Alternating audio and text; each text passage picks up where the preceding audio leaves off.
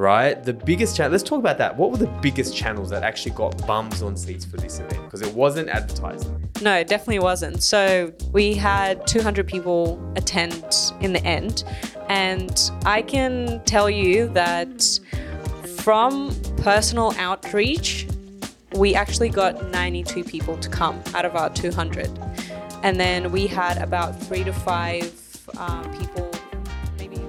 Welcome to Inbound Buzz. My name is Moby Sadiq and I'm joined not by Tony, by the lovely Elena. How are you today, Elena? I'm good. Thanks for having me. I always love coming back and speaking to you. It's always a good time. It's nice to be on. Now, of course, Elena is here because she was the lead project manager, or I guess the head organizer of our They Ask You Answer conference, which is probably the biggest, no, it is the biggest event we've ever put on.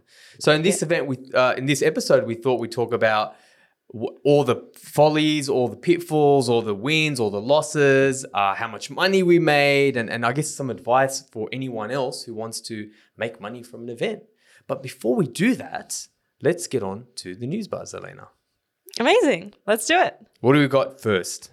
So first we got Elon Musk announces Grok, a rebellious AI with few guardrails. So this one's really interesting, right? So Elon, we've spoken about Elon in the past. And funnily enough, I've started reading his like memoir or a book. It's like this 20-hour book about him. And this guy is just the PR king. Like his whole thing is always just to do something, get some free get free PR, get people excited, get people talking. So that's his shtick. That's what he does. So the fact that he's launched this new AI and it's got a rebellious streak in it with a few guardrails, he's obviously done that to get people talking. He's obviously done that for a bit of buzz and PR. And everything he does, like even Tesla, like they have, games in the car. They have like fart machines in the car. It's all for a bit of fun. Little dance as well. Yeah. So what are your thoughts? You see this, what do you think? Very Elon, right? It's very on brand. It's very on brand. I actually want to give it a shot. I want to see like what the line is. Yeah, this is pure Elon, right? This is what he does. He has a bit of fun. He likes to stir a bit of crap out in the ether. And I found this interesting from this article where we found this news. Grok is designed to answer questions with a bit of wit and has a rebellious streak. So please don't use it if you hate humor. And it also says it will answer spicy questions that are rejected by most other AI systems. Right now, this is all good. It's all a bit of fun, but like there's going to be, I don't want to say lawsuits, but there's going to be people who are going to get very offended and upset by this. But I think that's his thing. Like that's his whole thing. Yeah, he's just stirring the pot. But yeah, I feel like there's going to be a lot of legal and ethical implications there. So, I mean, there's one called Claude. So at the conference, actually, we spoke about language learning models and the way it was explained to me. So Christine, who is part of our HubSpot team, is a bit of an AI genius. She explained to me like learning language models are like engines. So you have like a different engine for, say, Land Cruiser or a four-wheel drive versus a sports car. And that's the engine that actually runs the AI. So ChatGPT 3.5 is an engine, GPT-4 is a different engine, and theirs is a different engine. Now, there's other platforms out there, or there's other LLMs out there that actually have a very different value proposition. So there's one called Claude, and their whole thing is to be safe and a happy place and more human. So it's interesting. This guy's gone the other way, but yeah, that's very Elon. But let's move on. So the next one is Humane, which is an AI company. They've launched this thing called an AI pin, which is a screenless, wearable, powered device, which is actually powered by OpenAI. So how do I explain this? It's like a pin, and it doesn't have a screen on it, and it's the size of a matchbox, and you put it on your chest or your lapel. It's got a surface area, it's got a camera, a speaker, and a microphone. And it has a laser ink display. So if you put your hand out in front of you, Elena, in front of this thing, you could actually see like a bit of a screen that it projects. So the best way I'd explain this, I'm going to show a quick video for anyone watching. And by the way, if you're watching and you want to see Elena's lovely face and me, then you can go to redpandas.com.au/EP149. So I'm going to show a video in a second, but I like to explain it, Elena, like it's a mix between Siri with a camera, a projector and a laser like pointer type of thing. But just check this out. I don't know if you've seen this yet. Like check this out. Casi listos para enviar la versión final. We are almost ready to ship the final version. Great. I can't wait. Thanks so much. Genial. No puedo esperar. Muchas gracias. So what happened there is the AI auto-detected Spanish, interpreted to English, and replied back to Yanir in Spanish with my intonation. How crazy is that? That's crazy. How crazy is that? So if you guys are just listening and just heard the audio version of that, there was two guys. They both had this little matchbox thing called, what is it even called? Like AI Assist. AI pin. AI pin, thank you. They have this AI pin and they're literally talking to each other with a translator. Like, this stuff is pretty amazing. Insane. It makes me think of like all those futuristic movies where they're like touching like the air and like moving things around and like actually auto-translate between each other's languages, even though like it's recorded in English. So we're getting there, That's guys. what this thing, it's like we said at the conference, like this stuff is moving faster than we realize, right? But yeah, it's in America right now. I think it's launching in a few days, $700 US. And I'm probably going to get one when it comes out here. But anyway, cool. The next one is, it's not a piece of news, but it's something that refers to some research Facebook did that was released this year. And it's essentially the top 0.1% of advertisers test 11 times more creative than everyone else. So think about this. All the advertisers that are there, the top ones, the best ones, the ones that actually make X factors of ROI or multiples on what they spend, have 11 times more creative, which I think that's pretty amazing. And I don't know about you, but what have you seen with your clients and the amount of creative that you've had with your ads and what you guys do? I can definitely see like from the clients that have paid advertising, there's a huge spike as soon as I release the new creatives, and then it drops off very slowly. Sometimes it drops off really quickly. But when you release new creatives, people are like, what's this? And they get really intrigued by it. It might be the same thing that they've seen before, or like the same product or the same client or the same service. But people get intrigued. Everyone wants the new thing, you know? Everyone's attention spans the 7-second TikToks now. So they just want something new all the time, even if it's the same thing in a different way. Yeah, it's common sense, right? Like that fatigue is really, really real. And when you have a value proposition with different media, different formats, different angles, it just works so well, which we'll talk about too when we get to our ads. But what's our final news buzz, Elena, for today? So the final news buzz is how Meta and TikTok are doing ad-free tiers, which could impact advertisers' budgets. So in the article that I found, I know you mentioned you and Tony brought this up in your earlier... With Meta, yeah. Meta. So Meta is essentially doing this in the UK as a launch period, and they're going to be charging, I think for desktop, it's about €10, and then for mobile, €13. And then if you have any linked accounts to Meta like Facebook and Instagram, an additional $6 if you don't want to see ads. Now, TikTok is also now doing this alongside like Snapchat and a bunch of other services. But do you think it'll actually work? Like for other platforms like YouTube, where, you know, there's a lot of long format videos, and like, you know, subscription platforms like Spotify, that obviously works. But do you think it'll actually work for socials? You know, unfortunately, I think it will. And that's because like on YouTube, right? I actually, for my home account, I have the premium version because I'm sick of the ads. It's to the point when my kids like will watch anything with ads, or if they go to my parents' house and they watch something like ads, like they hate ads, like they just don't get it. So there's a cohort of people who just won't pay for ads.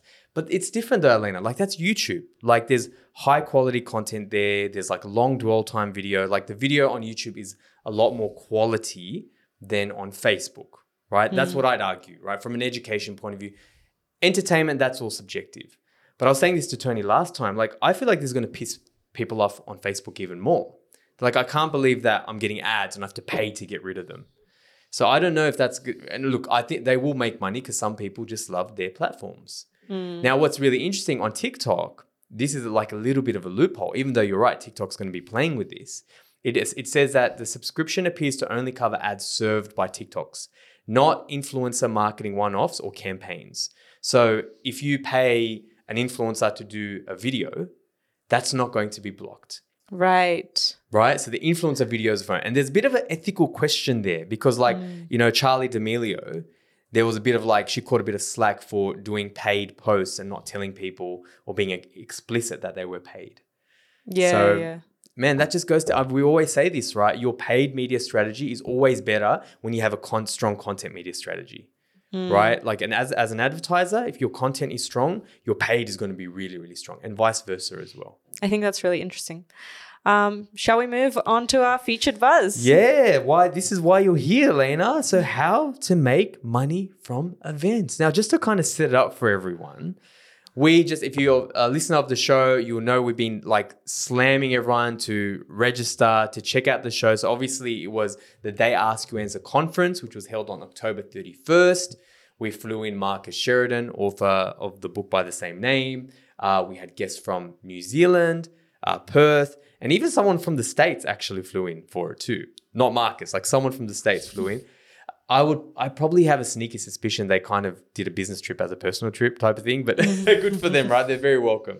So, of course, Elena was the head organizer of that.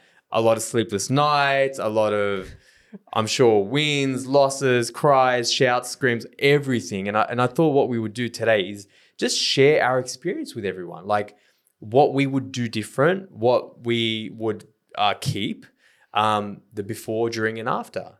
So on that note, Lena, let's just talk about the start, right? Talk to us about the importance of preparation, how long we prepared, and what we learned that we should have done instead. Oh, so much. Let me boil it down because I could talk about this probably all day. I feel like the biggest things that we learned is that the more time you have, the better. Now, we did this event in probably about 5 months, 6 months, give or take. Not even 6, definitely between 5 and 6. Yeah, about 5 months, let's say. And we pulled it off. We did a great job. I did a great job, and then everyone who helped me did a great job. I couldn't have done it without my amazing team. Shout out to the speakers, Tasha, Linda, Marcus, everyone who was there. You're right. It did not look like a 5-month planned event. There was 200 people there. First time we've done it. Sorry to cut you off, but yeah, you keep going. Essentially, we pulled it off. It was a great event, but I don't remember what my vote was. We should have had more time, right? yeah. We should have had more time. No, there was a lot of unknowns, and that was something that I mentally prepared myself when Tasha first came to me with yourself to tell me about the event. And that was the first thing I said to myself, there's going to be so many unknowns, and you're going to have to be prepared for that. But there was a lot to do. And I know you've run events, but I don't think you've run an event this big before, no, right? Definitely not. So we were all thrown into the deep end, especially yourself. Yeah, definitely. I feel like we all learned so much, but to succeed so well in our first major event like this, as we did, I feel like everyone in the team deserves a round of applause. Now, just for reference sake, 100% agree. So when Marcus was down and Bob, who's the CEO of Impact, he's like, look, dude, for an event like this, normally we will take a year to prepare. So we had to do it this year. There was reasons why we had to do it this year. We pulled it off, but yeah, a lot more time. I want to touch on project management too. So I know when Tasha and I were talking about the project management of this, because we were like, okay, and this is actually really important to know because people might be like, okay, do I hire someone? Do I not hire someone? And in the start, we actually, I don't know if you remember this, Elena, but we did hire someone in the start. She was hired for us some other things too. And we just realized, it didn't work out for a number of reasons, but we realized there wasn't enough work for her in the start. So it's really hard, right? Because in the start, there's not that much work, but as you kind of get closer, there's a lot of work. But on that note, I think it's really, really important when you pick someone to be the project manager, i.e. yourself, and Tasha and I had good conversations about this, it has to be someone who is really good with details, who's really organized, which is someone like you, right? So that was obviously done on purpose. Now, let's be honest, you wouldn't use someone like me. You wouldn't use like the ideas person. Let's do this thing.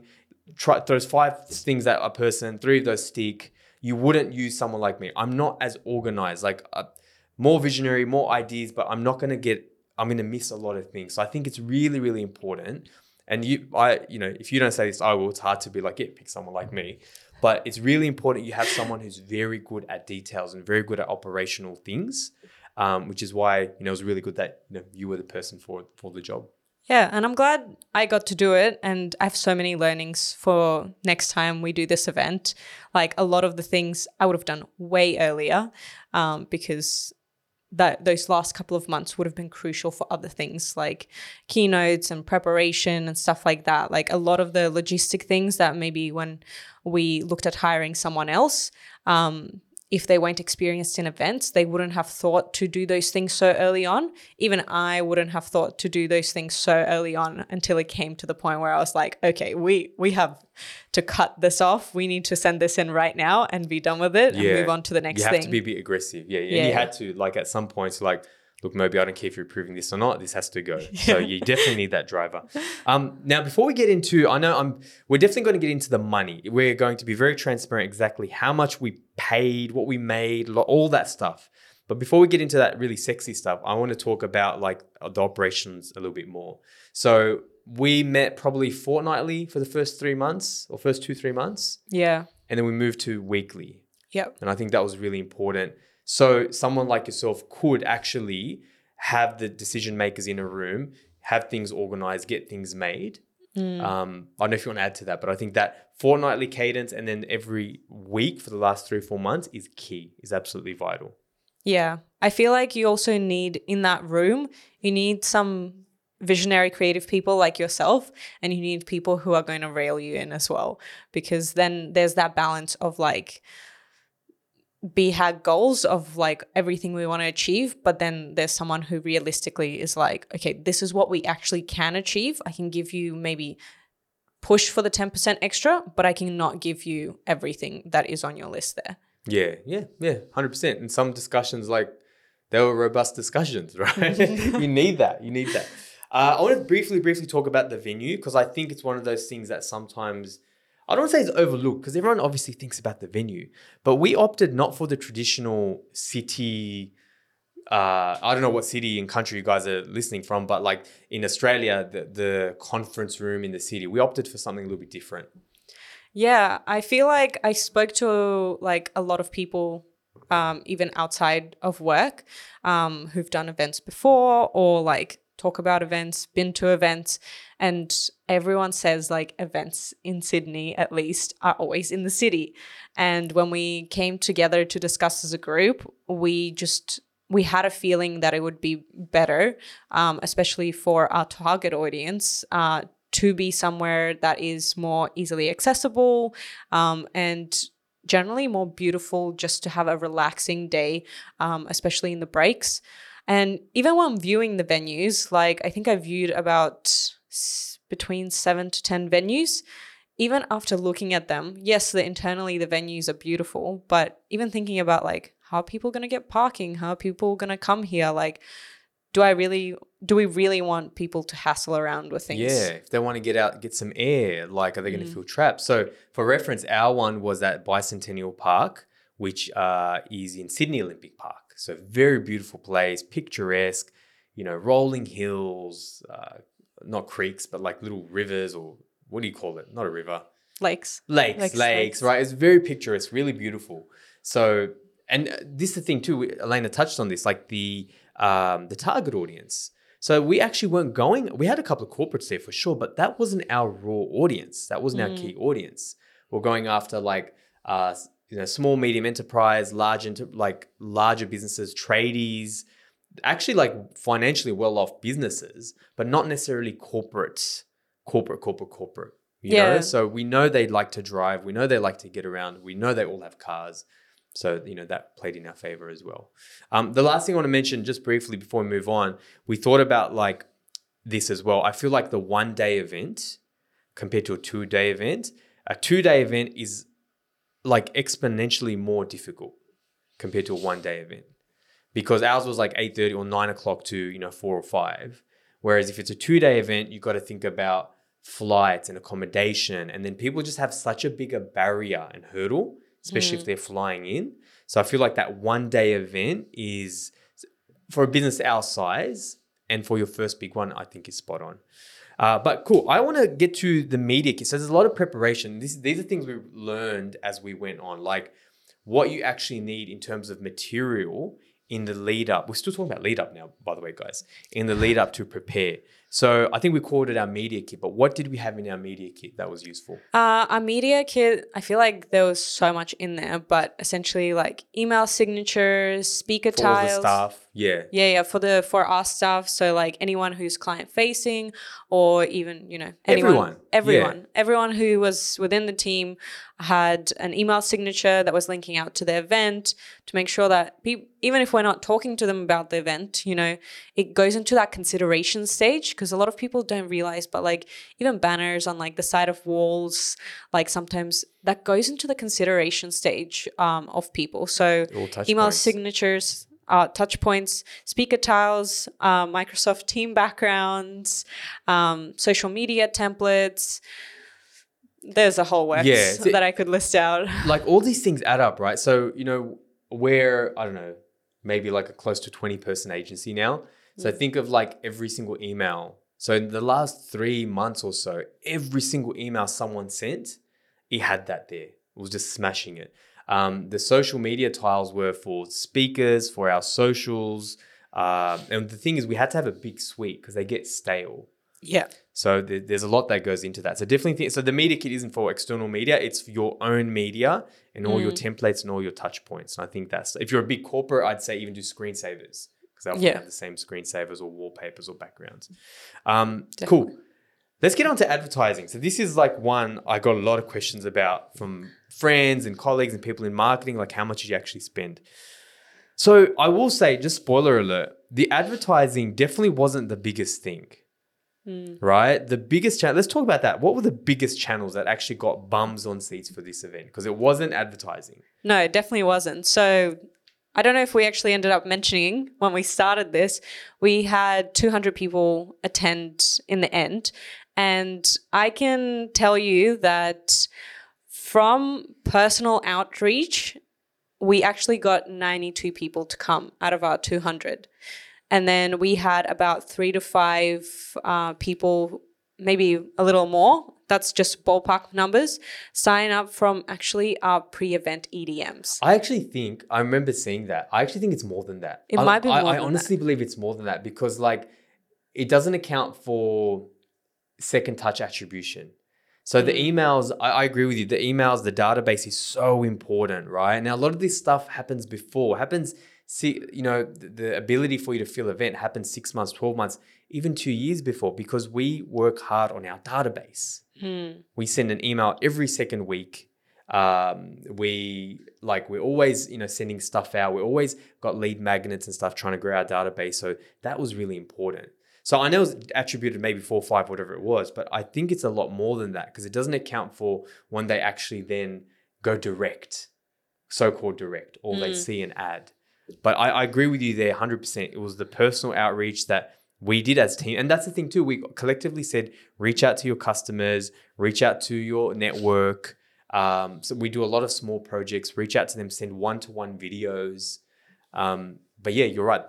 That was the bulk. And even like us personally posting on LinkedIn, sharing that we're going through this event planning and like all the things that we're doing and, the agenda for it, just sharing with people, just spreading the word of mouth. That is really the bulk of it. Yeah, 100%. I really like to say, if you have a LinkedIn, well, firstly, if you're in business, any high consideration industry, and definitely B2B, you've got to be on LinkedIn. Absolutely. But one of the pieces of advice that Bob gave me, CEO of Impact again, was like, and he literally gave me a script. It was something like, hey, we're running a very, very short. We're running a sales and marketing conference that I think would be great for you. Do you want me to send you information and a promo code? Very, very simple. And I literally copied and pasted that, and I sent that to 40, 50, 60, I can't even remember now, maybe close to 100 people. And people came back and they said, yeah, sure. And then I'd give them a special promo code for them so they felt special.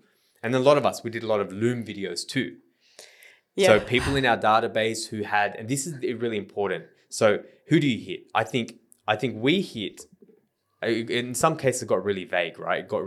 It's hard to remember. But anyone we actually had a sales conversation with over the last number of years, if anyone we've ever spoken to, and I don't think we hit everyone, but anyone we've spoken to, anyone we had an open deal with, send them a one-to-one video. Hey, I want to give you this. I think this would be great for you and great for your business. And I want to help you out, give you a discount code. So there's a lot of discount codes. There's a lot of flash sales, but all that stuff works. Definitely. I feel like we got a lot more value out of that than our paid media. Advertising. So on that note, so LinkedIn, funnily enough, like I thought LinkedIn was going to do better, Elena. Because LinkedIn, speaking of creative, we had so much creative. Like the most creative we actually had was on LinkedIn. LinkedIn, just to give you guys the numbers, we got 12 attendees. The media spend, so if you look at the cost per attendee, excluding time, $700, the CPA. So to get 12 people there cost us $700 per person to get someone there from LinkedIn. Now, if you include, because I know what people might be thinking, but what if I have to pay an agency, or what if I have, now obviously we did that ourselves, but if you had to pay an agency or you had to pay someone, if you factor in the time cost, so the labor cost, it was closer to $991. So pretty much to get each person from LinkedIn, it cost us $1,000 to get them there. Yeah. Now, if they convert, great. But that you could say that about anything, right? If they convert, yeah, great, right? But that's pretty expensive. So would we do it again? I think we would do remarketing on every channel that we did, but I don't know if we would use this outreach because that was really, really expensive. Yeah.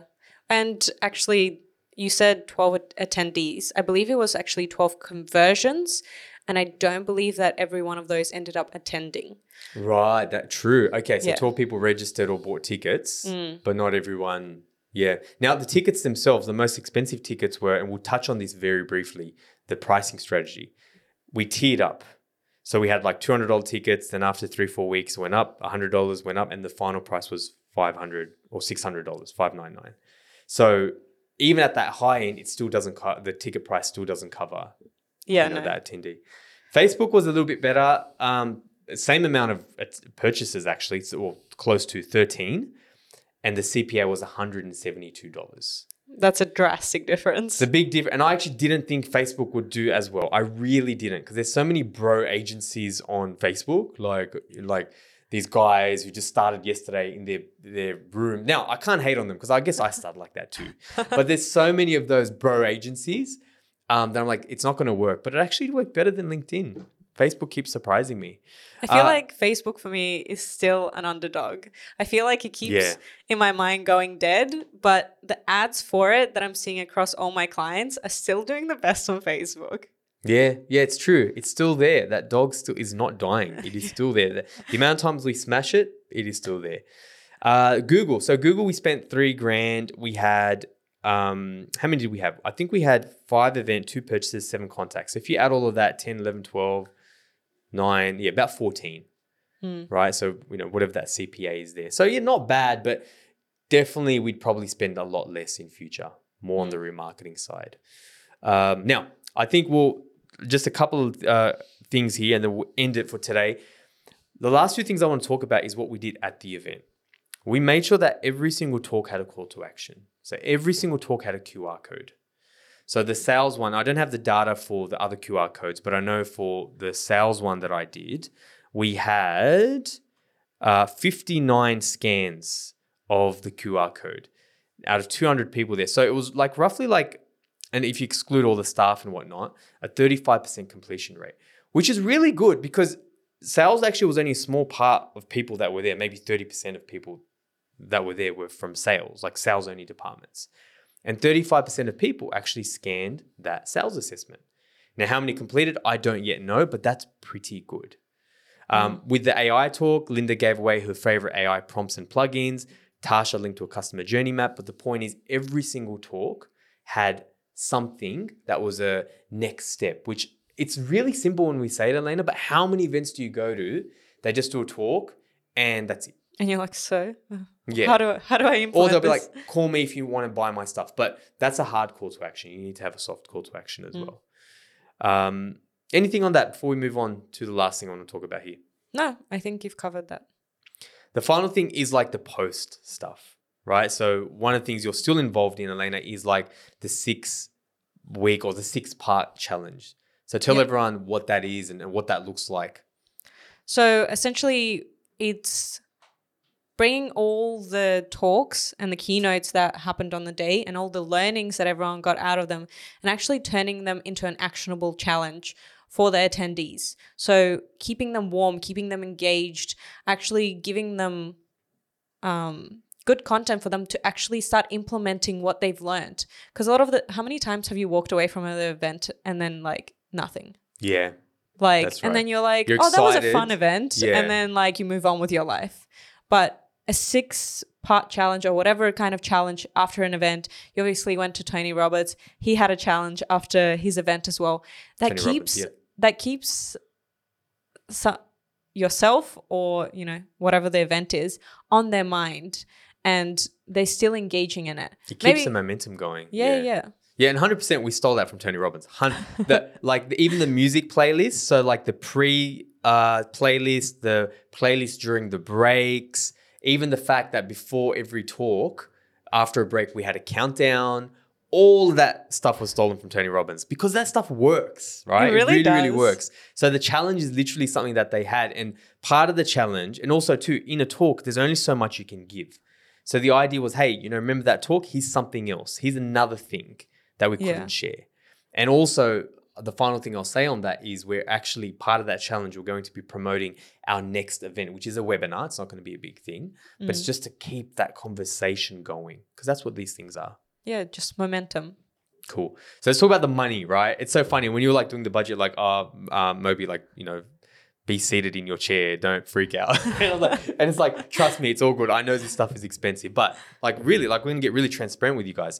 We spent $54,000 or maybe a little bit more than $54,000. Was it $55,000? Yeah. So in total, we spent $55,002. Cool. So say about $55,000, right? The Eventbrite, so the ticket sales, by the way, don't cover the costs. Like they seldom do, unless you're selling like $1,000-$2,000 tickets for a day event. And remember, this is it's designed to get people educated on things, but it's also designed, let's be honest, like for people who we are right fit for to get sales out of. So you're going to be doing a lot of discounting to get people through. So the tickets most likely won't cover. The ticket sales were about 17,534. So, 17 and a half. And the total loss, quote unquote loss, is $37,000 or $38,000. Now, it's funny when you were like, oh, maybe like it's, were you freaking out a little bit? Like how much money we've quote unquote lost from this? Yeah, I was feel like you were, I don't really want to tell you how much this actually ended up costing us. Now, here's the thing. And I was speaking to our friends at Impact. From events, it takes time. It can take 3, 6, 9 months. It can take a long time. And that's why it's so important to continue that conversation. That's why, like me and Elena were talking about the 6-week challenge, sending them to another event. All these things are really important because people aren't going to convert right away. So that's one thing. The second thing is when you talk about ROI, there's ROI in more places just the ROI. Now, I actually do believe we'll get all of that back. I actually do in new business. But even if you park that, the existing customers, I think, what percent? Was it 20, 30% were existing customers? What would you say? Maybe 20. I don't think 20, 30, but... Yeah, definitely not 30. About 20, 25%. About 20, 25. There is ROI in reminding them how awesome you are, right? Like when you're in services business, when you're in any service business, there's always someone who is like, and I always give this analogy, right? Where we're kind of like that faithful wife, right? We've always been there. And we've always been there for them. We've been by their side. And this, pretty new young thing comes along. It's like, hey, check me out, right? Like that's what our competitors are doing to us. Always, right? We're that faithful wife. Now, this type of stuff reminds them like, hey, we're still hot. We've still got it. We're still awesome. Remember why you fell in love with us. So there is a big ROI in reminding those customers why you are, who you are, and the fact that you're just so awesome. So there's that. But I think too, another thing as well, and we were talking about this before the show, and I didn't really think about this until recently. There is ROI in the team, bringing the team together, right? Like, talk to me about your experience, what you saw with because we have a lot of international guests, international employees we flew in for this. There's ROI in getting everyone banded together in one place. It's team building. Like, something that we didn't do the best at this event, which we've transparently talked about in our business, is we didn't assign anyone roles, but we have such a safe team culture and such a drive and passion within our team that whenever anything needed to be done, someone stepped up and just did the job. Everyone got something done. Everyone, contributed in a way. Someone ended up standing at the door, opening the door for people. Someone ended up handing out name tags. Ushering, a whole bunch of things. Did anyone get assigned those roles? No, but that is in itself a team building exercise. And on top of that, not only is it team building in the way of how we all came together, everyone's in and out listening to the talks. They're learning themselves. Like, not everything that they do at Red Pandas is teaching them the things that we talked about and the keynotes talked about. So they're learning and have education from that on top of that. It's also reminding people of the vision. Beforehand, we briefed everyone. It's like, hey, look, try not to conglomerate too much with each other. Like, let's not make too many Red Panda huddles. Obviously, it happens from time to time, but have conversations with people. Ask them, hey, what did you learn? What's going to be your biggest challenge implementing this? Or, what did you think? Like, it was a very loose brief because not everyone's in sales or customer facing. But the idea was, guys, get out there and have conversations with people.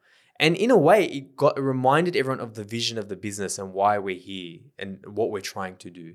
So for me, like, there's ROI in that. There's ROI in, you pulling off such a great event and building that mental callus of, achievement. Like, hey, I can do this. I have this biggest event I've done. There's ROI in there. There's ROI in, Linda and Tasha, probably the biggest talks that they've ever done, the most stressful talks that they've ever done at the business that they work for. There's ROI in pulling that off. Like, hey, I can do this. I can do this again. And that confidence carries over in their job. You know what I mean? Like, me as well. Like, I had to do 2. I had business partner meetings. I had all these stuff that I had to handle. There's ROI in the fact that we can do whatever we really put our minds to and band together as a team. Definitely. So, will we make money out of this? Yes. Is it going to take time? Absolutely. You got to continue the conversation. But think about all the other things and content you can create, which we haven't, which we won't get time to talk about today. But there's a lot there. So much. Ongoing. Cool. All the learnings, all the return on investment. On that note, I know we've run a bit over, but Elena, thank you so much for your time. It was so good to hear your perspective. Once again, congratulations on pulling off such a great event, for putting up with my silly and stupid ideas sometimes, and appreciate everything you do. Well, I really appreciate the opportunity to handle the event. And I had a blast. I'm still riding that high of doing that event. It was a great experience. So do you want again another 5 months or? Yeah, I'm done. Another 5 months? No, not 5 months. No. Give me a year. Awesome, guys. On that note, hope you enjoyed the episode. Please leave a like, a comment, rate us if you're on iTunes, and we'll join you again for another episode of Inbound Buzz. See ya. Thanks for listening to Inbound Buzz. Learn anything? Return the favor by spreading the word. Want to make your mark in digital? Need help with your digital strategy, inbound, and marketing automation efforts? Then visit redpandas.com.au and be sure to tune in next time for another Inbound Buzz hit.